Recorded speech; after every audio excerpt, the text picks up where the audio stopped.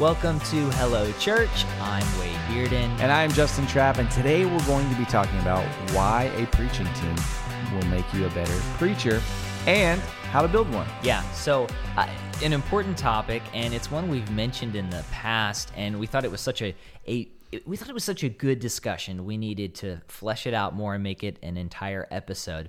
The importance of building a preaching team. It's going to make you a better preacher, and it's going to help you make other people better preachers as they gain more experience. I think the first topic we need to address within this topic is why. Why should a pastor create a preaching team? Because I can hear the objections now. Sure. It's like, well, I'm the lead pastor. This is one of my core responsibilities that I get paid for, and people want to hear from me. I feel like I'm probably the best communicator in the church. Sure. So why would a pastor create a preaching team? Well, last year I had a hot take last year that brought the wrath of the internet. I mean, I had people calling me a heretic and all kinds of things. Yeah. And I simply said, pastors, you need to preach less. Yeah. And the reason is writing a sermon, preparing a sermon, it's an exhaustive endeavor. And where else in our society, right, do we have people that have their normal full-time jobs? They're managing, going to meetings, managing team members, everything that is involved with being a lead person, a CEO, or the person in charge of a department.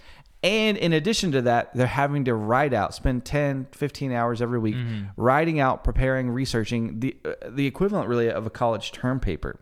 And doing that over 40 times a year. Where else in our society do we have people doing that? Pastors are the only people. And so my argument is, pastors, you should preach less.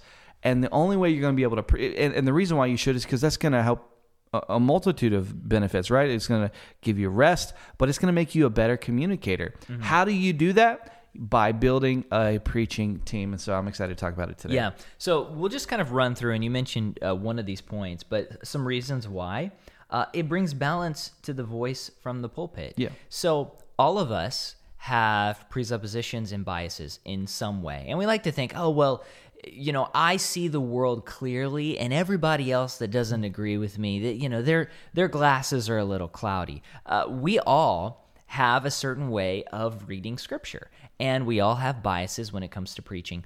And so it's great to give someone else who has a different perspective than you a place to preach. Now, this doesn't mean that this person is going to come in and you want them to share something that's unorthodox. No, but we're talking about different people have different experiences, and they read a story, and they might be able to see something in Scripture that maybe you don't see, or they can provide a different perspective. Maybe you're a storyteller, and they really dig deep into the analytical issues in Scripture. Find somebody who can come in and provide a well-rounded message, and hopefully a well-rounded preaching team. Yeah, it's going to bring diversity and balance. It's like Golden Corral, right? Yeah. It's like biblical balance for your... I don't know if you want to compare preaching to Golden Corral. No, I'm saying it's like a biblical perspective balance buffet. Okay, yeah. There it is. Well, we're gonna on next week's episode, we're gonna talk about how preaching is like Cece's Pizza. A lot of choices. Should we start over? A lot of options. I don't know. It's too late, right? Yeah, so I think I provide a different perspective, a different way of seeing the world. So maybe you're older, have somebody younger. Maybe you are white, have a person of color come. You need to have those different perspectives. I think that's so important. Justin mentioned that it gives you rest. It'll allow you to sharpen your skills, have time off. And especially if you're thinking about preaching on a controversial or even a big topic, it's going to take more time. And so a lot of pastors will shy away from that because they just feel like, oh, I don't have time to preach through that sermon series. So make sure you take that time off. And then also realizing you're not an expert on every single issue. So if you're young, you're not an expert on raising kids or being married, right? That's just how it is. But having a preaching team allows you to bring someone who is an expert in a particular area or field, and it provides just a new element to your people. Yeah, there's this great burden that pastors have to feel like you have to have all the answers. And we've talked about this on a few other podcast episodes, but not only can you bring in someone that's an expert in a particular field, but it also, again, it gives you the week off. It gives you rest. Mm-hmm. All of these benefits lean into each other. Mm-hmm. During this 2020 and we had the quarantines and the shutdowns, I've been doing smoking a lot of briskets. I've been wanting to figure out this fine art of. I keep going back to food in this episode for some reason. Well, when you said I've been smoking a lot, I was wondering how it was going to end. Briskets is probably the best case scenario. Yeah, best case. So I forgot to sharpen my. So I was doing 2 briskets at once, and I was trying to compare the 2, and I forgot to sharpen my knife between the first brisket and the second brisket after I was trimming it.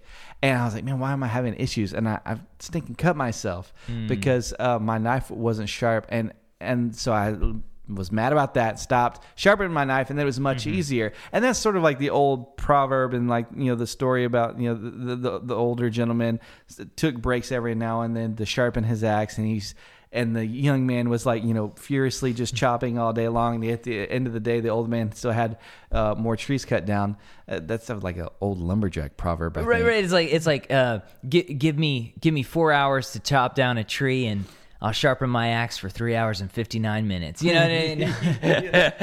But I think everyone gets the point. It's sort of on the nose here. Yeah.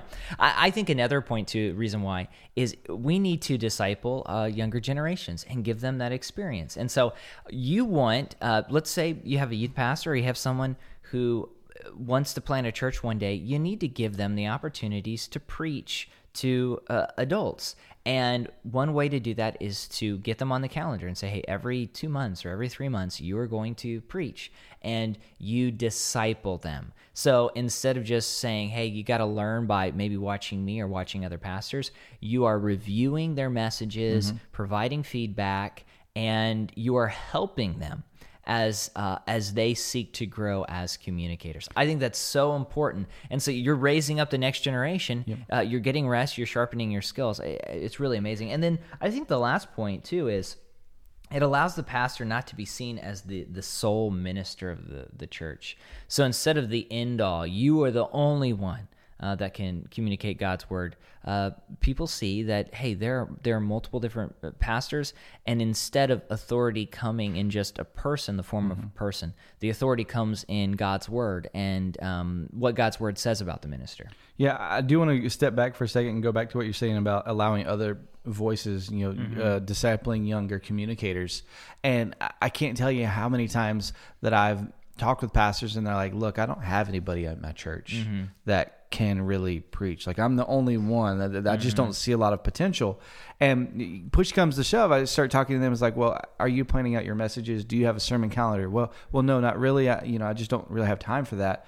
And I will tell you, pastors, if you do not plan out your sermon calendar, if you do not plan out your messages in advance, you're never going to be able to incorporate other voices into the mix, because you can't go to that person that has limited experience in a limited window and say, hey, I need you to preach on this. Can you give me the week off? You're just not going to do that. You're always just going to sort of plow forward.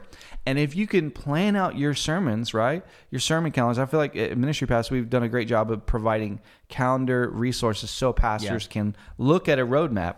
If you have that roadmap, you can go to someone who's never preached before 4 months from now and say, hey, listen, your story, maybe it's a couple, they separated, they were getting a divorce, and somehow they were able to find reconciliation by God's grace, and they're not preachers, but they have such an amazing story. You can say, hey, 4 months from now, we're going to be doing a marriage series, and I feel like you guys in this week would be it would be wonderful to share your story.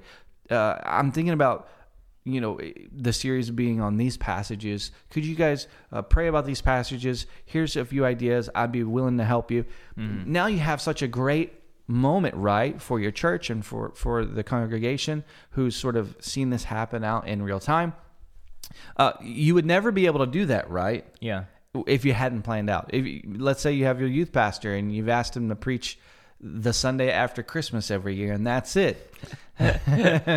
Right? He knows what to say because it's the end of a year. That's an easy topic. But there's no pressure. There's nobody there. Yeah.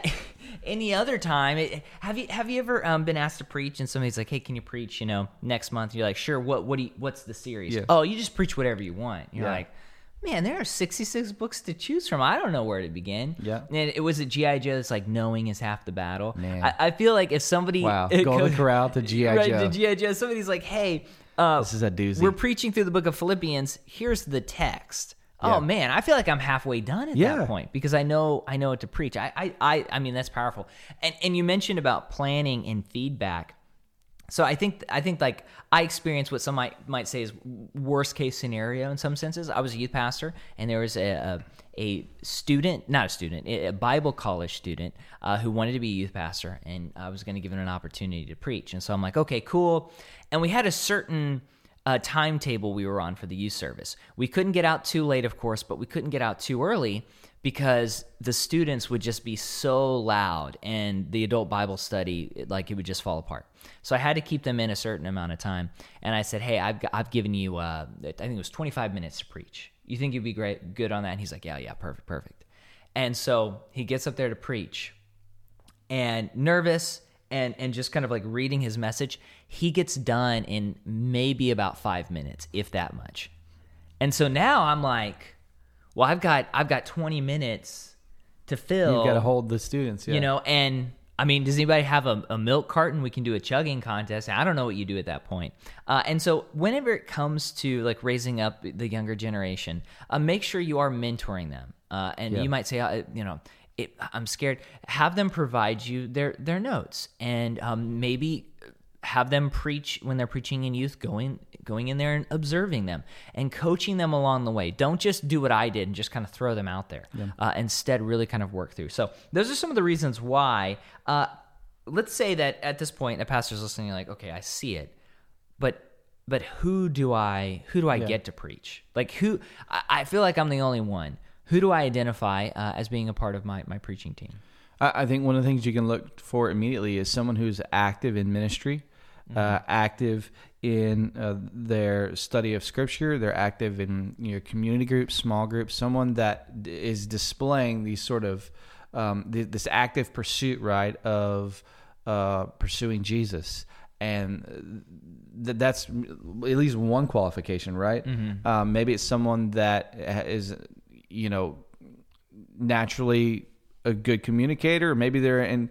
There's always somebody in that grow group, right? Mm-hmm. That they talk and they just have a way of communicating and a way of saying things and a way of telling stories that resonates with everybody. And they're not even a small group leader. It's just when they talk, you notice that there's maybe some potential there. Mm-hmm. I think that's so important. And then Scripture also talks about the qualifications for an elder. Mm-hmm. I think that's important. And then, don't just look for someone who's a good communicator, but find someone who really has a heart for God's word.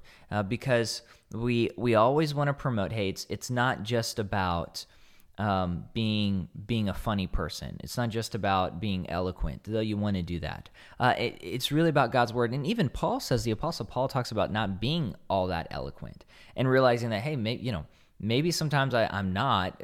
A guy fell asleep during one of his messages and fell out of the window and died. Man. And so it's really about the power of God's word. Now, we want to be good communicators. We want to hold people's attention, but don't make that your criteria when you are choosing someone to preach. And then also too, finding guest speakers.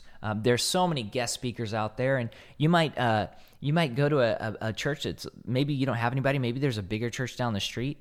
You have a relationship with a pastor, and you say, hey, are there people on your preaching team that would like to preach more than once every 2 or 3 months that can come and preach, every once in a while at my church? And I think there would be good opportunities to just invite more voices.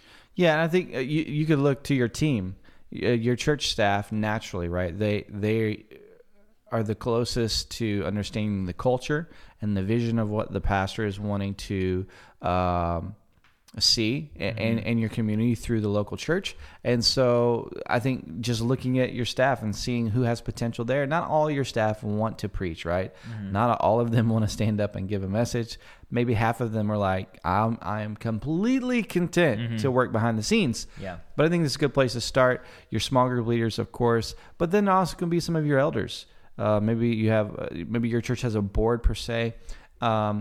you can look there. And then, of course, guest speakers, other experts, all of these people collectively can be a part of your preaching team. And again, I have to reiterate, if you don't plan, you can't incorporate all of these people. It's just so hard to incorporate all these people into your preaching team without a roadmap. And so I think having a roadmap makes it easier. Yeah. So just to summarize, I think number one, realize the need and understand that you do need to do it. Number two, identify people who can be a part of your preaching team. And then number three, plan ahead so that you can mentor them. You can get them on the calendar. And I don't think you need to say, hey, in 6 months, you're going to preach a message. That's just way too long. But maybe 2 months out, 3 months out, you can say, hey, you're on the calendar. Here's the Bible text. Here are the commentaries I'm reading. I've got as many resources as possible.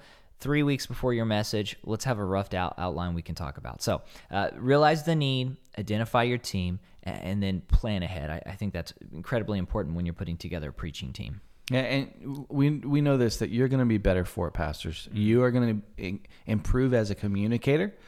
You are going to find rest. The overall quality of multiple areas of your life is going to be made better by adding other voices. And so we hope that you try this. We hope that you implement other voices. Give yourself a break.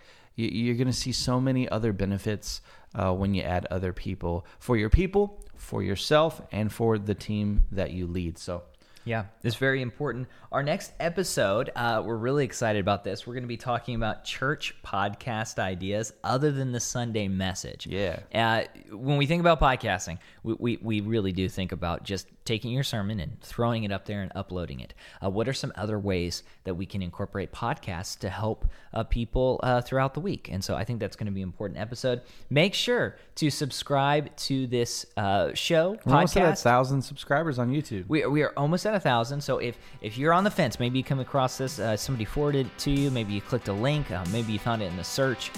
Make sure to your ring youth that bell. pastor sent you this video and was like, hey, I'd like to preach more. Yeah, he's like, hey, make sure to click the bell. Make sure to subscribe. That would be important. If you're listening to this on Spotify or Stitcher or Apple iTunes, make sure to subscribe and rate and reviews. All of that is extremely important. Yeah, we appreciate your support, and thanks for tuning in. We'll see you next time. See you next time.